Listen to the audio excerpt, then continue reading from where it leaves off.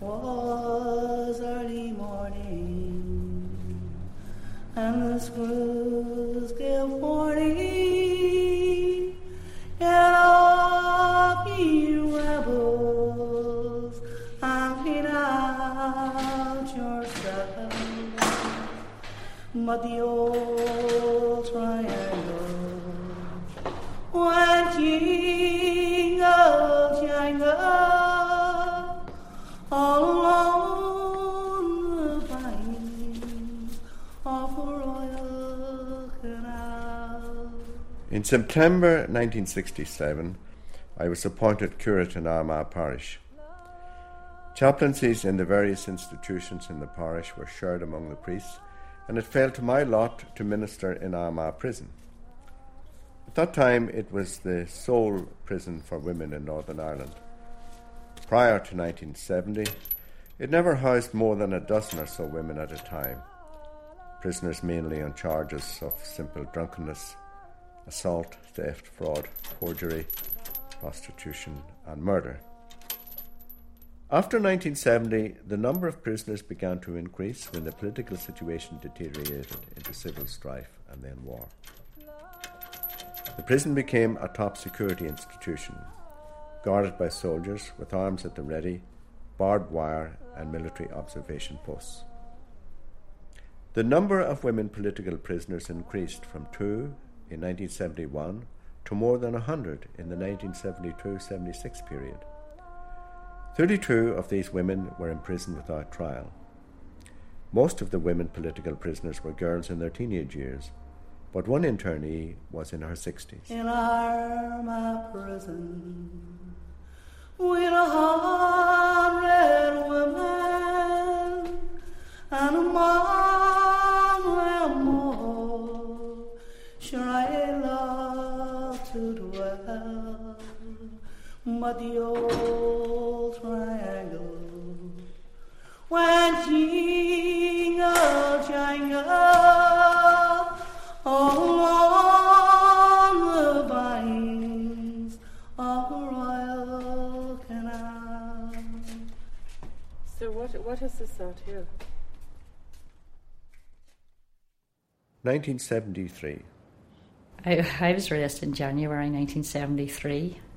A rifle was needed down in the Falls area, and my friend and I went up into Clonard to pick up a rifle, and we didn't know that the Brits had a secret lookout post and had been watching us all the time. So they let us go up into the area and pick up a rifle and come down again, and we were arrested in Lower Clonard Street, and we were then brought to Springfield Road Barrack and then to Town Hall Street and then on the Armagh prison. We were remanded for 2 months before we were sentenced. I was sentenced into 9 years, and my friend Marie, she was sentenced to 7 years. The difference in the sentence was because I had the ammunition in my pocket, so I got an extra 2 years for that. 1973.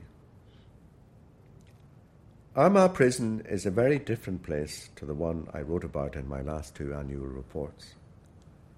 Despite the many tragedies that are still happening in Northern Ireland, there is an evolving, though painful, change of attitude towards notions of equality and human rights. Since political status was granted, there has been a wonderful change, for example, in prison life in Armagh Prison. There is an enlightened governor and staff to whom the highest compliments and praise are due. I notice the prisoners have no longer the sense of vulnerability and insecurity which I wrote about in former reports. Patience, attention and kindness have paid off. There is hope for the future. I became OC shortly after I went in. There was... The guards knew what they were entitled to through special category status, but they knew they were entitled to visits and parcels and this, that and the other, but we had to have some sort of military structure. And I thought, well, my idea was, if you don't have a military structure, then you might as well not have special category status, because it's the main point to me was not the material things you get, but that we were not being criminalised. So I believed I was a soldier and fighting for my country, and that we were entitled to, our own military structures in the prison. and we were allowed to do that. It was in the summer, it was August, and it was a beautiful summer, and I was wearing my sister's new suit. It was a lovely check suit, beige with darker outlines of a check through it, and of course 73, you were still wearing mini skirts, so my skirt was quite short, and I remember being lifted and dumped into the back of this Jeep, and all I could think was, oh flip, can they see my knickers? That was sort of my immediate thought, and I was imprisoned for 13 and a half months from 1973 until 1974. I was incarcerated in Armagh prison without trial. At the stage of my internment, there were about 14 other females interned. When I became Catholic prison chaplain here over 6 years ago, there were at the most 6 Catholic prisoners and sometimes none. Now there are about 70 Catholic women prisoners. They are not only symbolic, but they do in fact represent a whole background of repression and suffering among the Catholic community, which one feels is the result of political bungling. Standing orders. Any volunteer found guilty of undermining the staff will be dealt with severely.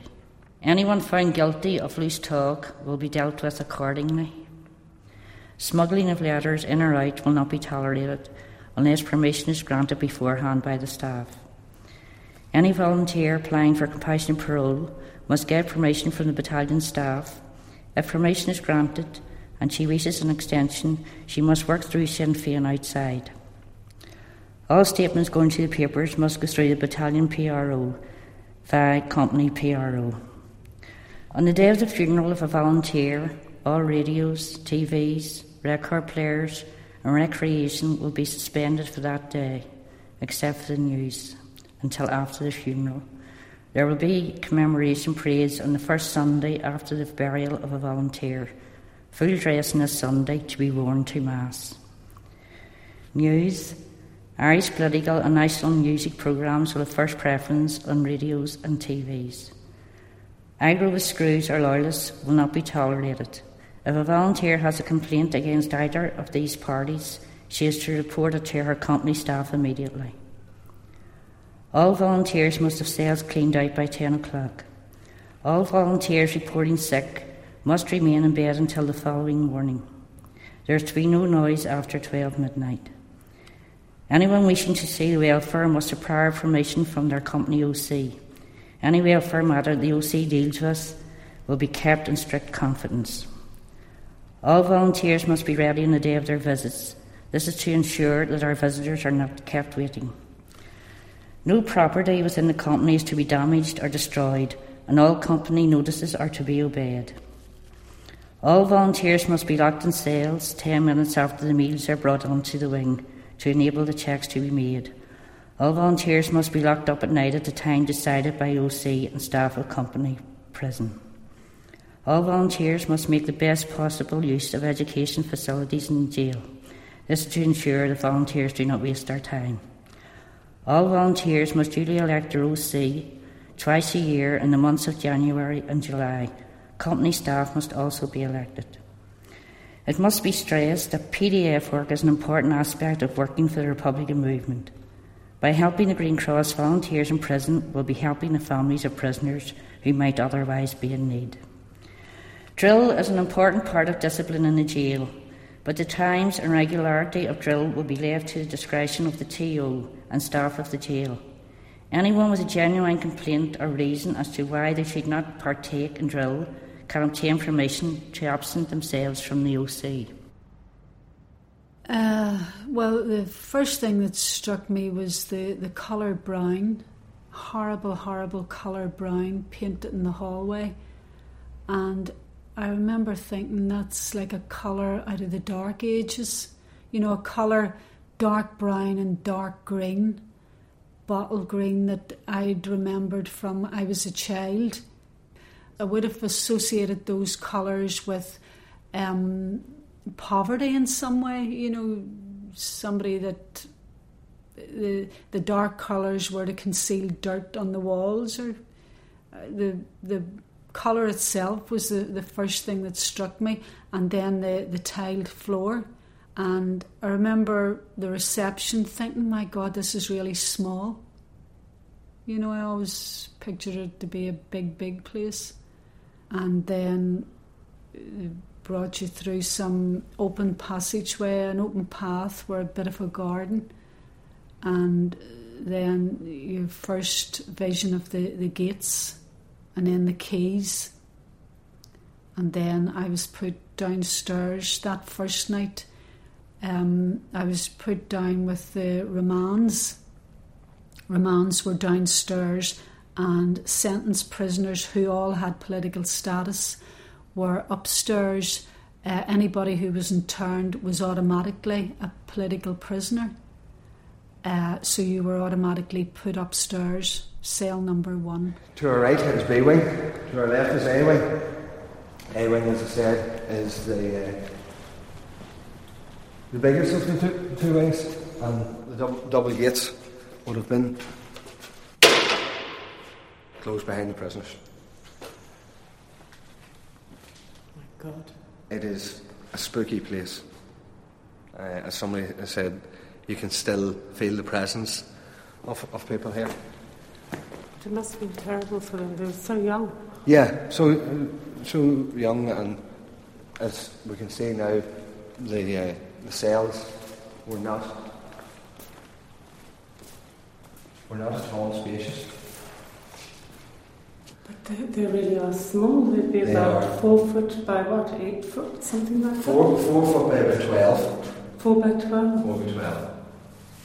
With these ceilings which make them enclosed. Right? Yeah, the doors, these are still the original cell doors, and if you just feel how heavy they are. And they're completely solid. There's just a spy hole in them. Just a spy hole in them, yeah. Oh, God. And that's what you've been greeted with. This is really quite shocking. You can see at the end of each landing those toilet facilities, bathroom facility, which are not spacious at all for the amount of prisoners that would have been using them. And then we can go up onto the landings.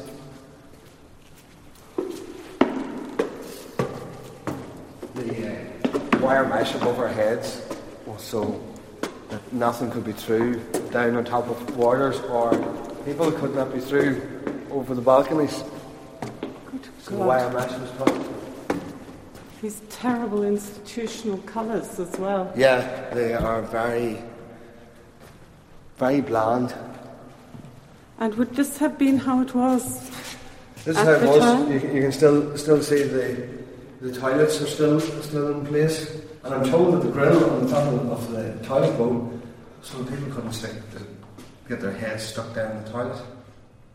Oh, good God. I've never been in a place like this. No, it is quite eerie, especially after dark.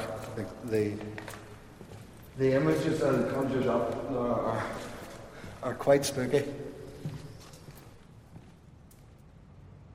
The thing I thought was the hardest about Armagh prison, when I and my brother not went into Long Cash, when he was there was men there who had been in prison in the 40s and then back in again, so they knew the whole structures and of how things worked and this, that and the other, and there's somebody to teach them leather work, somebody to teach them woodwork. But we went in and there wasn't anybody to teach us anything, so I had to just pick up from our like what we thought. And another thing I thought was important at the time, and Father Ray McMurray, he was very good in this and writing the NIO and that about it, was education, for classes. And another thing we're having special category status was every morning the girls drilled, and every first Sunday in the month we had a parade, and the parade was always in honour of the dead, because not a month ever passed that there wasn't some volunteer had died. So that was the thing. And then making the uniforms was another thing. We all had black skirts and they wouldn't let us have black breasts in, so we made our own. We crocheted them. So it was all trying, to make the time useful for the reason why you were there. So it was an education as well. I was first arrested in September 1973. I was 18 years of age, along with another girl, and she was 17. And we were charged with having a rifle in the Lenadoon area of Belfast. I was sentenced to 8 years in prison, and the other girl was sentenced to 7 years in prison, and I was released in 1977. I was actually shot when I was arrested. The army shot me in the legs.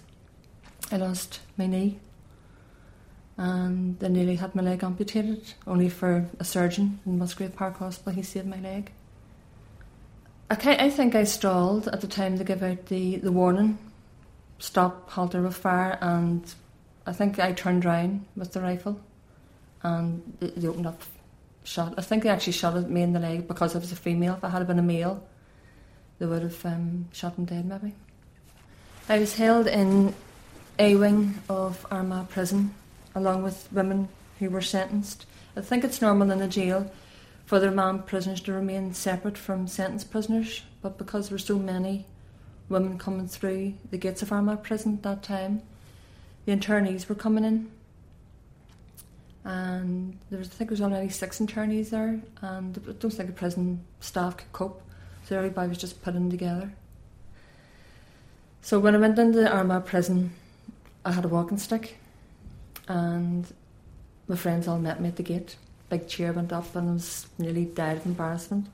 I remember seeing Eileen, didn't know Eileen Hickey at the time, and a few of my other friends who I knew, comrades in the movement, they were there to meet me and take me up and look after me, and went into the cell and more or less set up camp with them. When I was in Armagh Prison, through the 4.5 years that I was there, we felt that we had control. That we weren't being told what to do, that we were running the prison ourselves, and we had it, we had a routine worked out so that everybody could live, because after all, you had young girls of 15 years old right up to a granny in her 60s. So we had a list of do's and don'ts and a list of cleaning rotas and different things like that to make life as easy as possible for the girls. 1974. I first went into Armagh in March 1974. The first time I was charged with causing an explosion down in Greencastle, where I'm originally from, which I received 5 years for. I was 18. To Willie Whitelaw.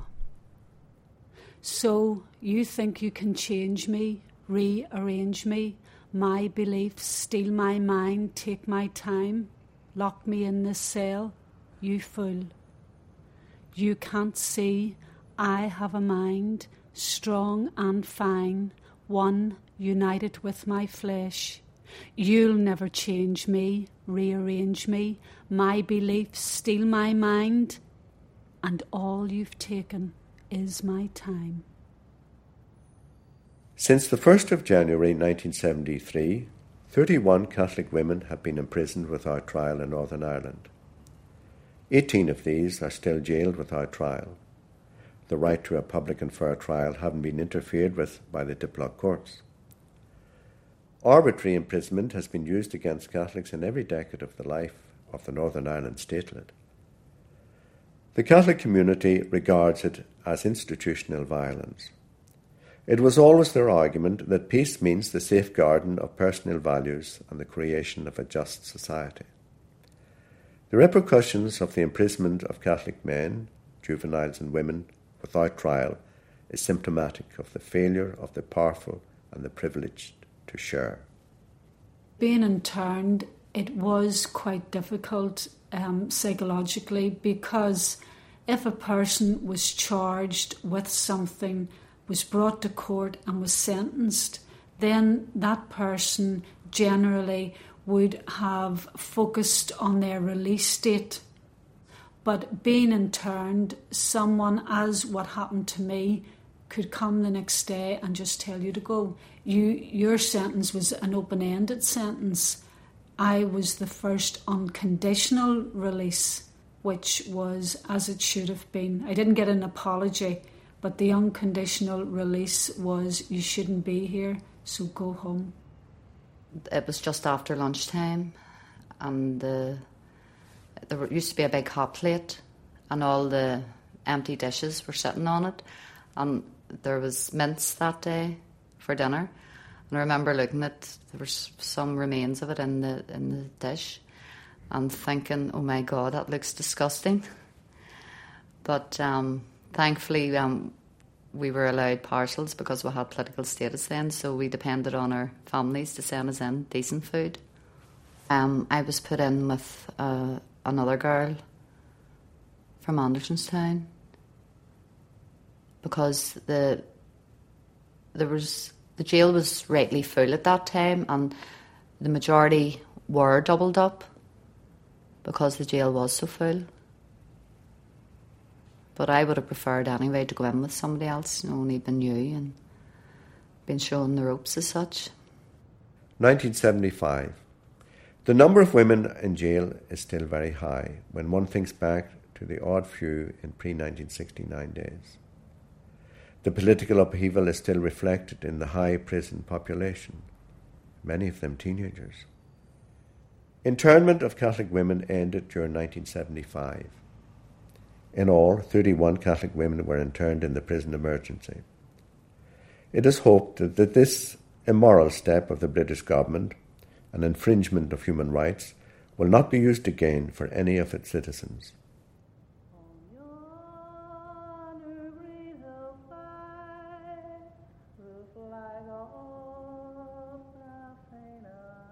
At lunchtime on the 18th of March, the principal officer told everyone to go to their cells. It was lock-up, and it was very unusual. That wasn't the regime. That's not what happened. And it could have been a couple of things. It could have been a wing search. It could have been cell searches. It could have been.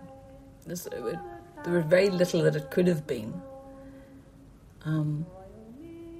Something in my heart told me that it was that time. I don't know why. I don't know what happened, but when I went into my cell, I started to pack my stuff. I don't know why. I put my coat on and I started to gather my bits and pieces together.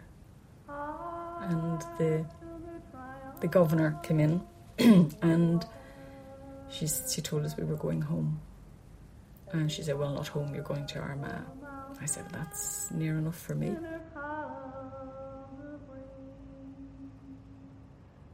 We got flown on an RAF plane, and the guy in the uniform came down and he had made us coffee, and he gave us coffee, and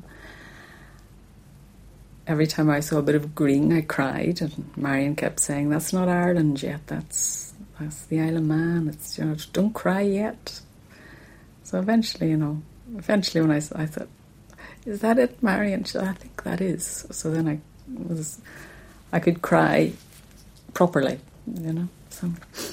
Generally speaking, I think the atmosphere among the women political prisoners in 1975 has been good. So also their relations with the staff. Life has fallen into a working routine. They keep themselves busy at crafts and domestic work, and they have good education facilities. These have been built up over the past few years. I think also that the welfare workers and the nursing sister do a good job. It is my opinion that the present prison reforms were brought about through the granting of special category status. One hopes that imprudence in this matter will not wreck the present harmonious atmosphere.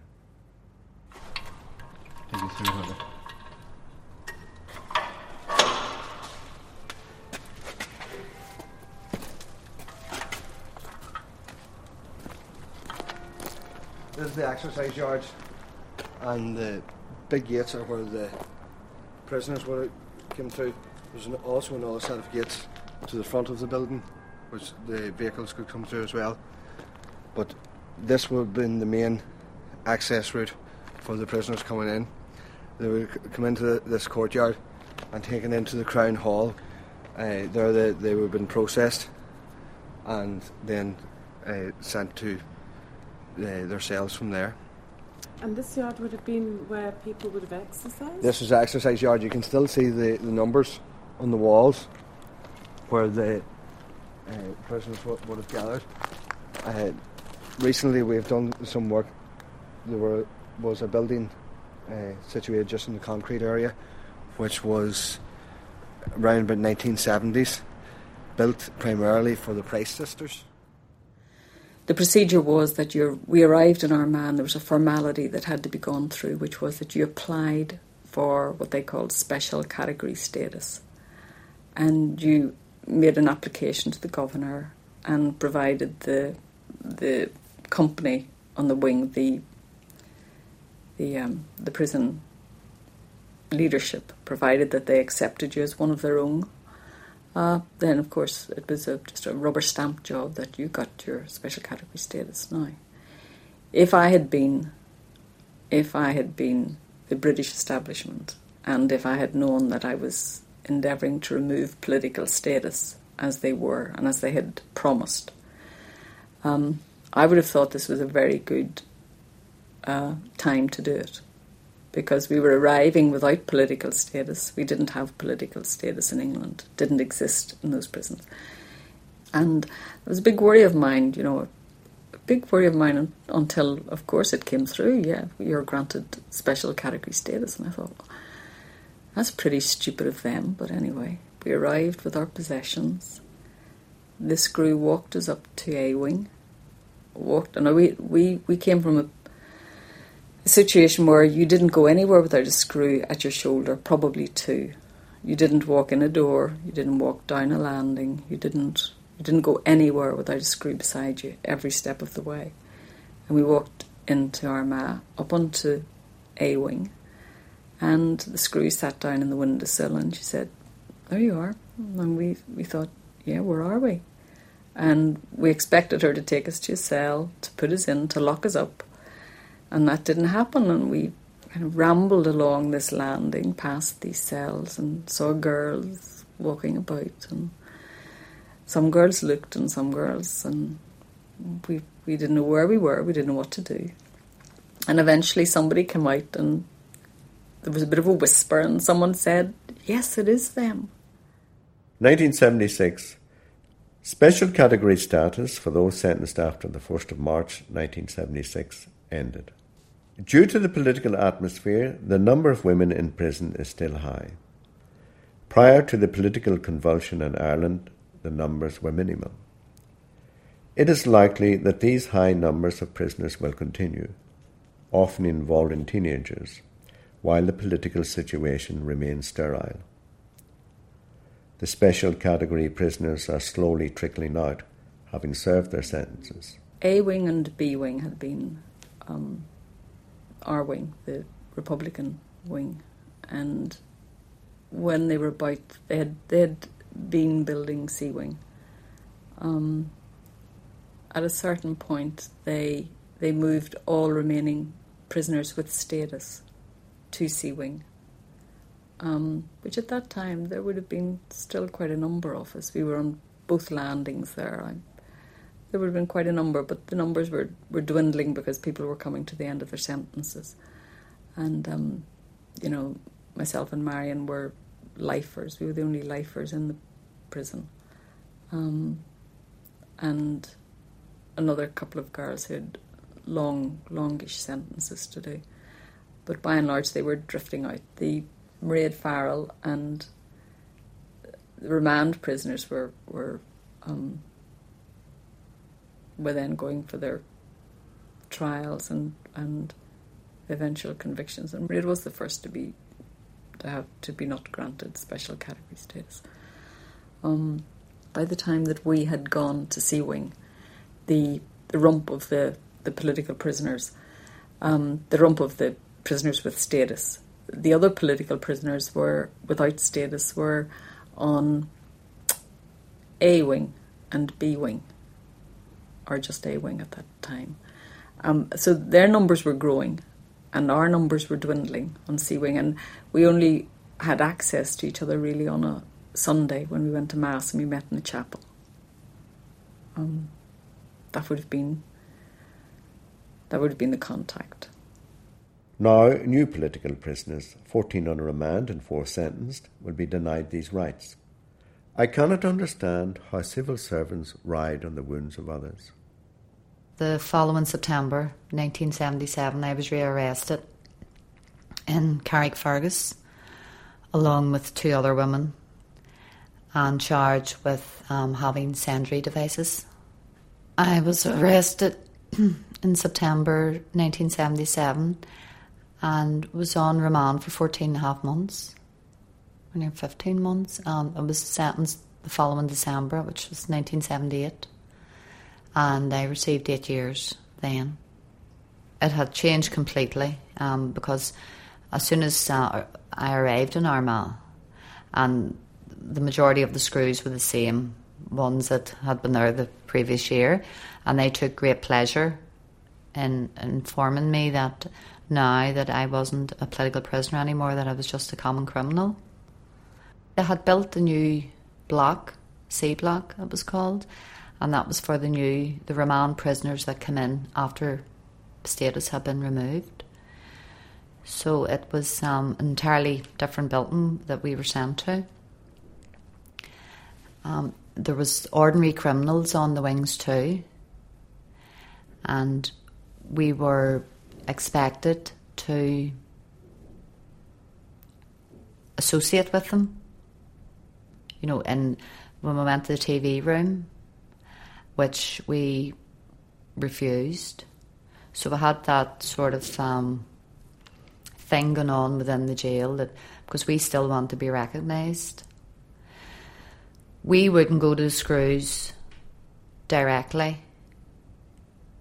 If we needed something, we still had our wing OCs, and even though they were saying they weren't recognising, they did do it because they knew, as we did, that it worked far better.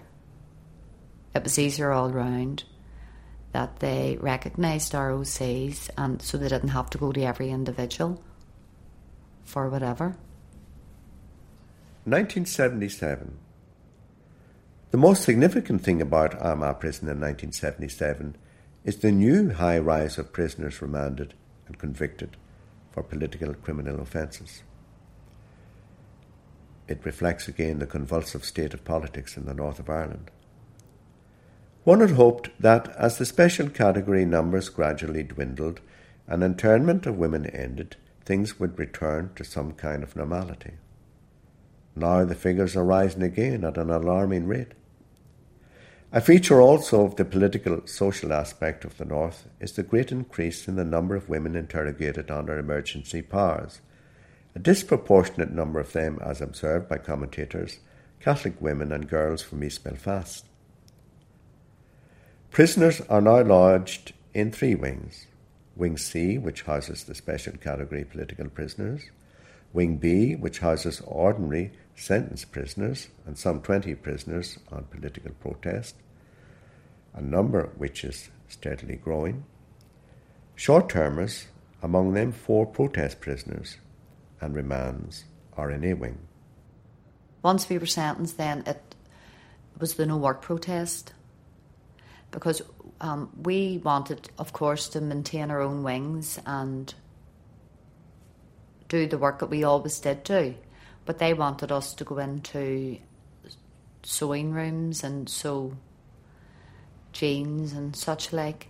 So then we refused to work, with the result that we were locked in our cells all day and were unlocked at 5:30 until 8:30 for evening association, and then we lost our remission and letters and visits because of being on the no work protest. We read, or we used to be sending out columns, the smuggled letters, writing to anyone and everyone who would listen, pleading for a case that, you know, we were political prisoners, so therefore we're entitled to political status. I mean, there was always a letter writing campaign going on. A feature of Armagh Prison in 1978 has been the long lockups of the women. This creates a grave psychological problem. It is, in my opinion, inhuman and degrading. Defeminisation. Many of the girls have been sentenced to long sentences. This, with the punishment lockups imposed on the protest prisoners by the British government, creates a state of helplessness. This, in my opinion, and I've heard it also expressed by welfare and education officers to the Commission of Inquiry on Prison Officers' Conditions, leads to a deterioration in the health of the prisoners. I think you do your time in prison much more easily if you have a struggle to be going on with.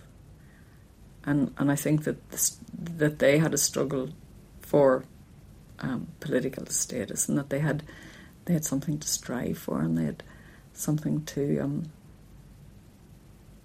fight for, and we kind of were just quietly sitting there doing our bird, which is not easy. I mean, it's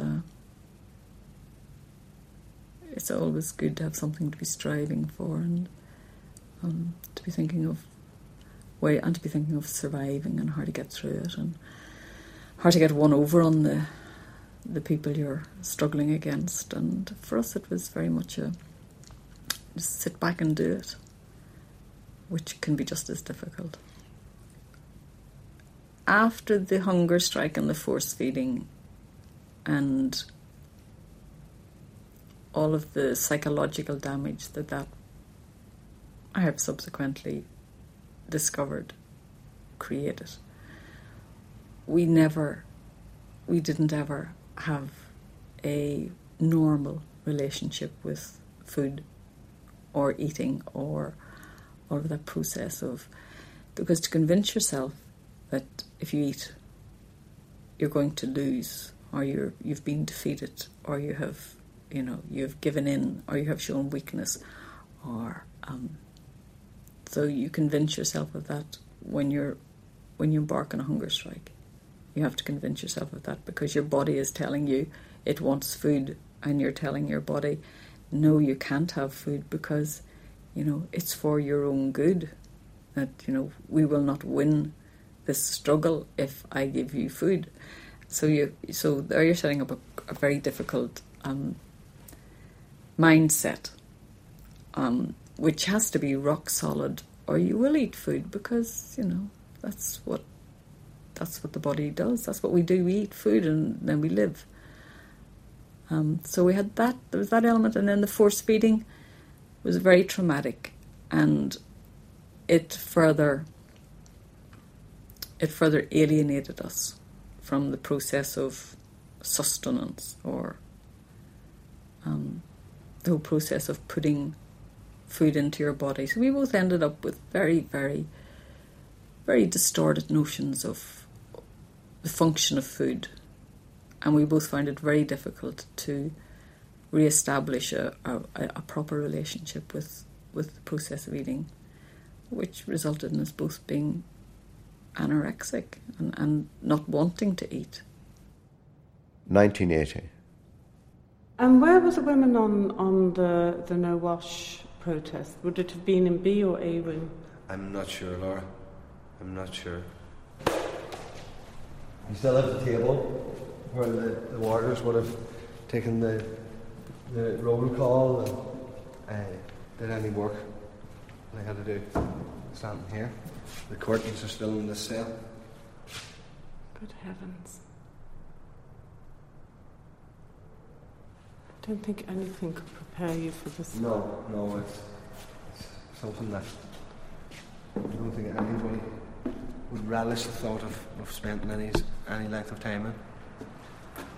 So we go down onto the ground floor of B Wing, and we can see the laundrette where all the washing for the prisoners was carried out here.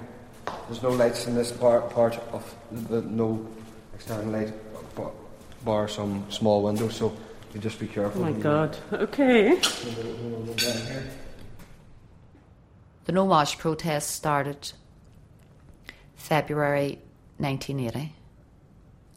We were still on the No Work protest, and that particular day at lunchtime, when all the women used to have to go down to the very bottom wing, which was B1, to the hot plate to get their dinners.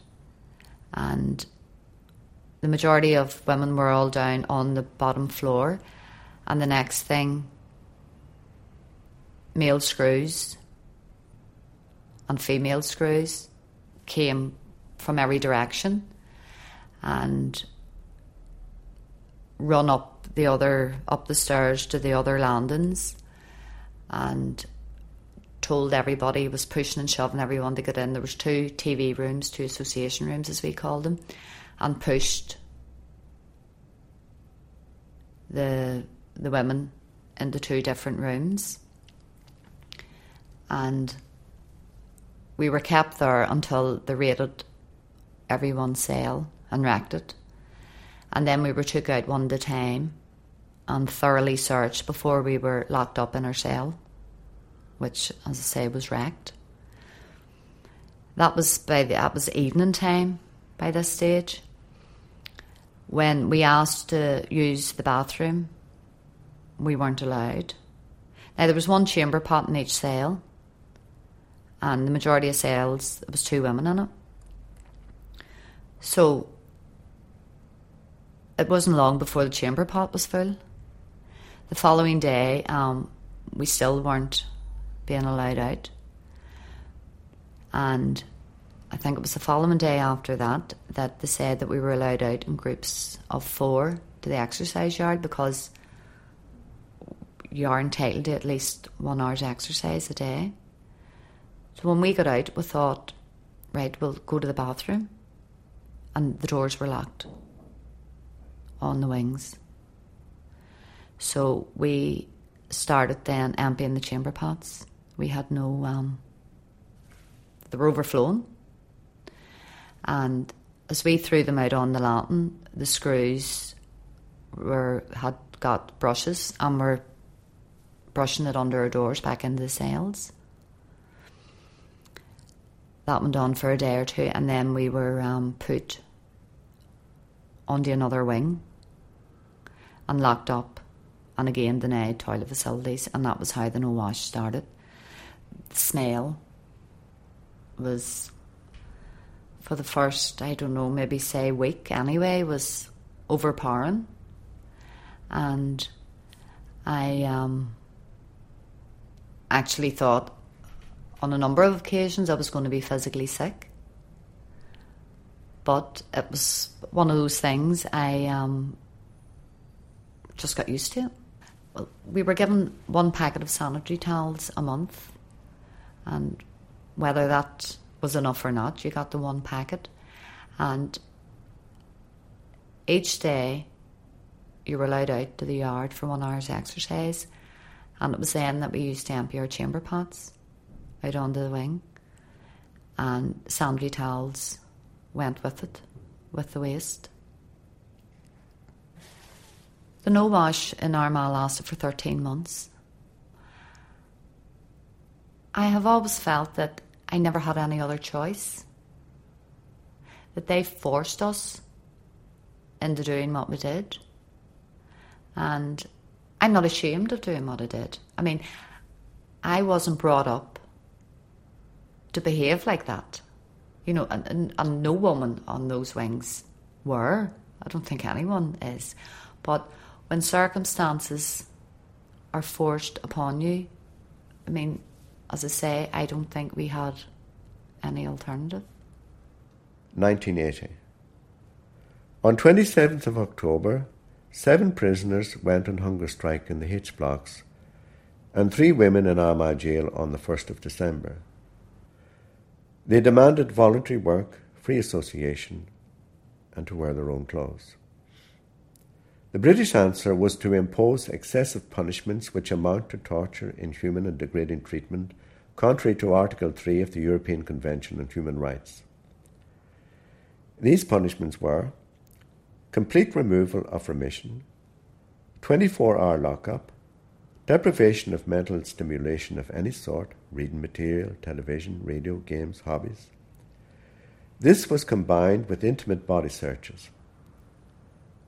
Protesting prisoners in Armagh Jail complained of intimate body searches in the toilet area going to and from visits. Other prisoners complained of searches going to mass, and visitors complained of body searches and hostility and sometimes hatred directed against them. The three of us had all been in different cells, but there was a double cell on the wing we were on, so they put the three of us in the double cell together from day one. Jail food is notorious for being just horrible, but all of a sudden there was these plates of overflowing food, piping hot, which was unheard of, and as they left your lunch in, they took the breakfast out. As they brought in your tea, the lunch was taken out. So there was food in your cell 24 hours a day. We were on hunger strike 19 days. It had been called off on the 18th of December. Somebody had tried to come into the jail to inform us that it had been called off in the H blocks, but the prison regime wouldn't let the visitor in. So it was actually the following day when the women came off, the 19th of December. The serious illness of Marion Price and Pauline McLaughlin, who were released in 1980 when they were in danger of death, and the appalling condition of Dolores Price and Christine Shearing are indicative of serious underlying problems in the Armagh jail system. I was very elated when we knew she was going. She'd been quite ill. She'd been very ill. She was very wasted, and so I was delighted when she went out. But all along, a little part of me had always hoped and thought that, because we'd been through everything together, that again this would be a together thing. So it wasn't. So she went out. And actually I should be quite pleased that we were treated as two individuals in that situation, because we hadn't been before. We were always lumped together as if we were some kind of Siamese twins, So I suppose in a way I should have been quite pleased that they released that individual prisoner, and the other individual prisoner had to stay behind. So it was... Yeah, and then I got really depressed because it was like I'd been separated from my Siamese twin, and we had actually been each other's best friend. We didn't really get to be on intimate terms with any other prisoners, really, apart from one girl early on when we first arrived in Armagh. So I was lost without Marion, yes, I was lost without her. That was the end of 1980. I was released June 1983. I never had any qualms about planting bombs. My conscience is clear. 1981. The deaths of the hunger strikers had, of course, serious repercussions in the jails. The hunger strike lasted 217 days. Mrs. Thatcher has had a Pyrrhic victory. She has ensured a military conflict here for another 10 years at least. The prisoners in Armagh Jail, of course, followed the story closely. They had endured severe punishments for a year. The story of their suffering will echo for many a long year. There are few prisoners left in Armagh Jail. Moves should be made on releases, remission, prison activity before the move to Maghaberry Prison. Education could start immediately. Give them handicraft, Irish lessons, history, English and typing for a start. Shut down the special category.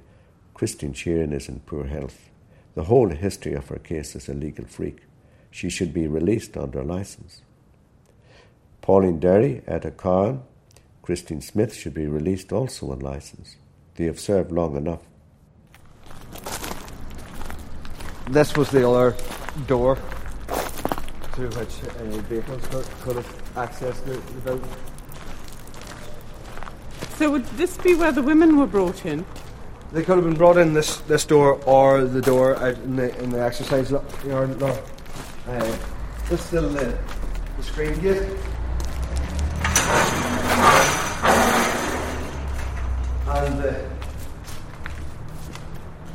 hut for the mortars to sit in. And the big double doors. Good heavens. And these gates, just that bar comes down? Yeah, the bar is actually hinged. So you would pull the bar down, and the bar would swing down and open the big gates. Let the Black Mariahs in through. Good heavens. So that's basically Armagh Jail. I was very, very, very ill. I mean, I think the last time they'd weighed me, I was about 5 stone or something. And I suppose at that point, it particularly didn't matter to me one way or the other, you know. Living, you know, so I got to the stage where I thought, well, I'd live or die, and I'll still get out of this place. You know, I'd had enough of it, and I just physically and mentally, there's nothing of me left to keep on going, you know. I think that happens, I suppose, to life prisoners, because you don't have a date. You don't have a date that you strive towards. Okay, well, the 14th of March 19, whatever, is the day I go. And that came home to me very, very strongly, the day they changed early on, in 1976, I think it was. They changed the remission. You know, you didn't just get... You did a third of your sentence instead of... Or you did a half of your sentence instead of 2/3. So all the girls got different dates. The different release dates came up, and, you know, they were getting out like 6 months earlier or a year earlier, or they all had different dates, and they all got sent for individually by the governor. And all came back very excited that they'd, you know, my release date is, you know, this much earlier. And a few of them made the mistake of saying to me, "Mum, what's your date now?" And I said, "I don't have a date. I never had a date." And I thought that's when it first hit me, that you don't have a date to get out of this place. That was very early on, but I think towards the end, and just not seeing an end in sight. You know, we used to joke about girls who were about to go out they would get gate fever. You know, they would get agitated like so many weeks before it was time to go. And I never really got gate fever. 1982. Cruel, inhuman or degrading treatment is prohibited by the Universal Declaration of Human Rights. Stripping women naked has not only terrible physical effects, but has terrible psychological effects. As a priest, I consider it to be contrary to the 6th and 9th commandments, a serious invasion of a woman's privacy and treating of the person as an object. It is shameful and cruel for the victim and the beholder to uncover a woman's private parts, to expose her genitals and anus to others, and a most dreadful thing to remove her sanitary towel. Past experience shows that cruel policies lay the foundations of further troubles. It is another failure, like the torture, like the SAS killings, like the plastic bullet maimings and killings, like the shoot-to-kill policy. It is terrible cruelty.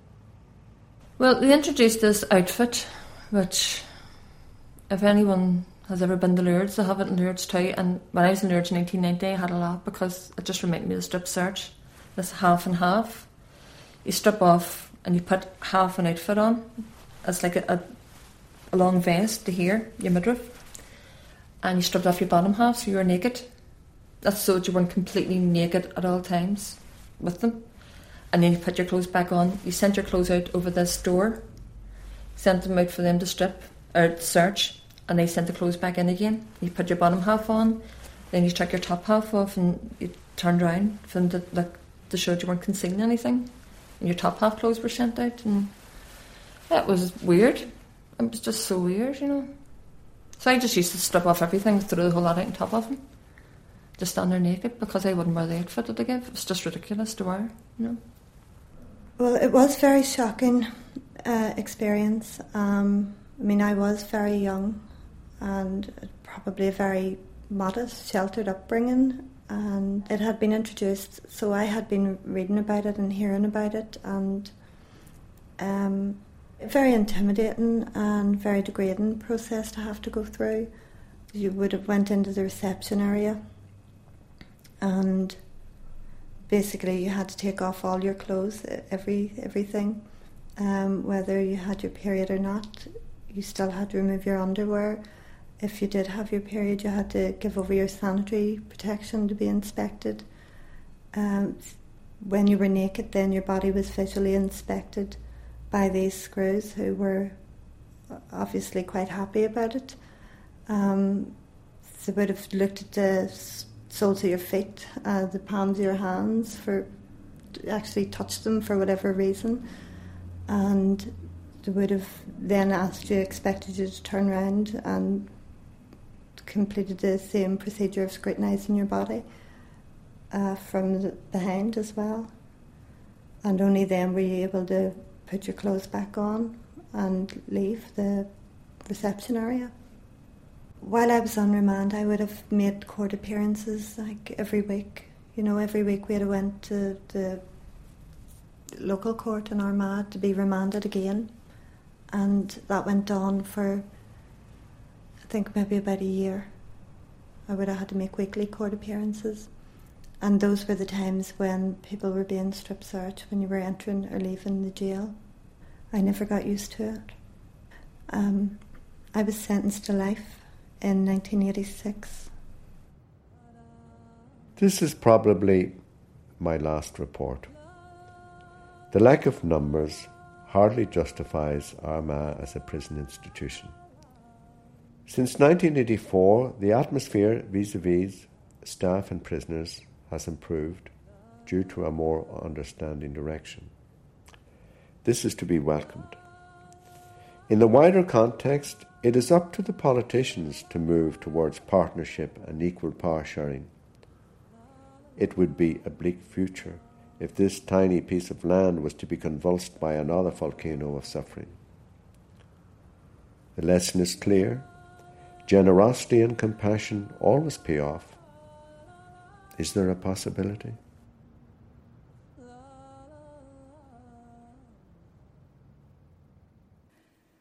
If you enjoyed this documentary, you might like to listen to our other Documentary on One productions. Visit rte.ie/Doc on One.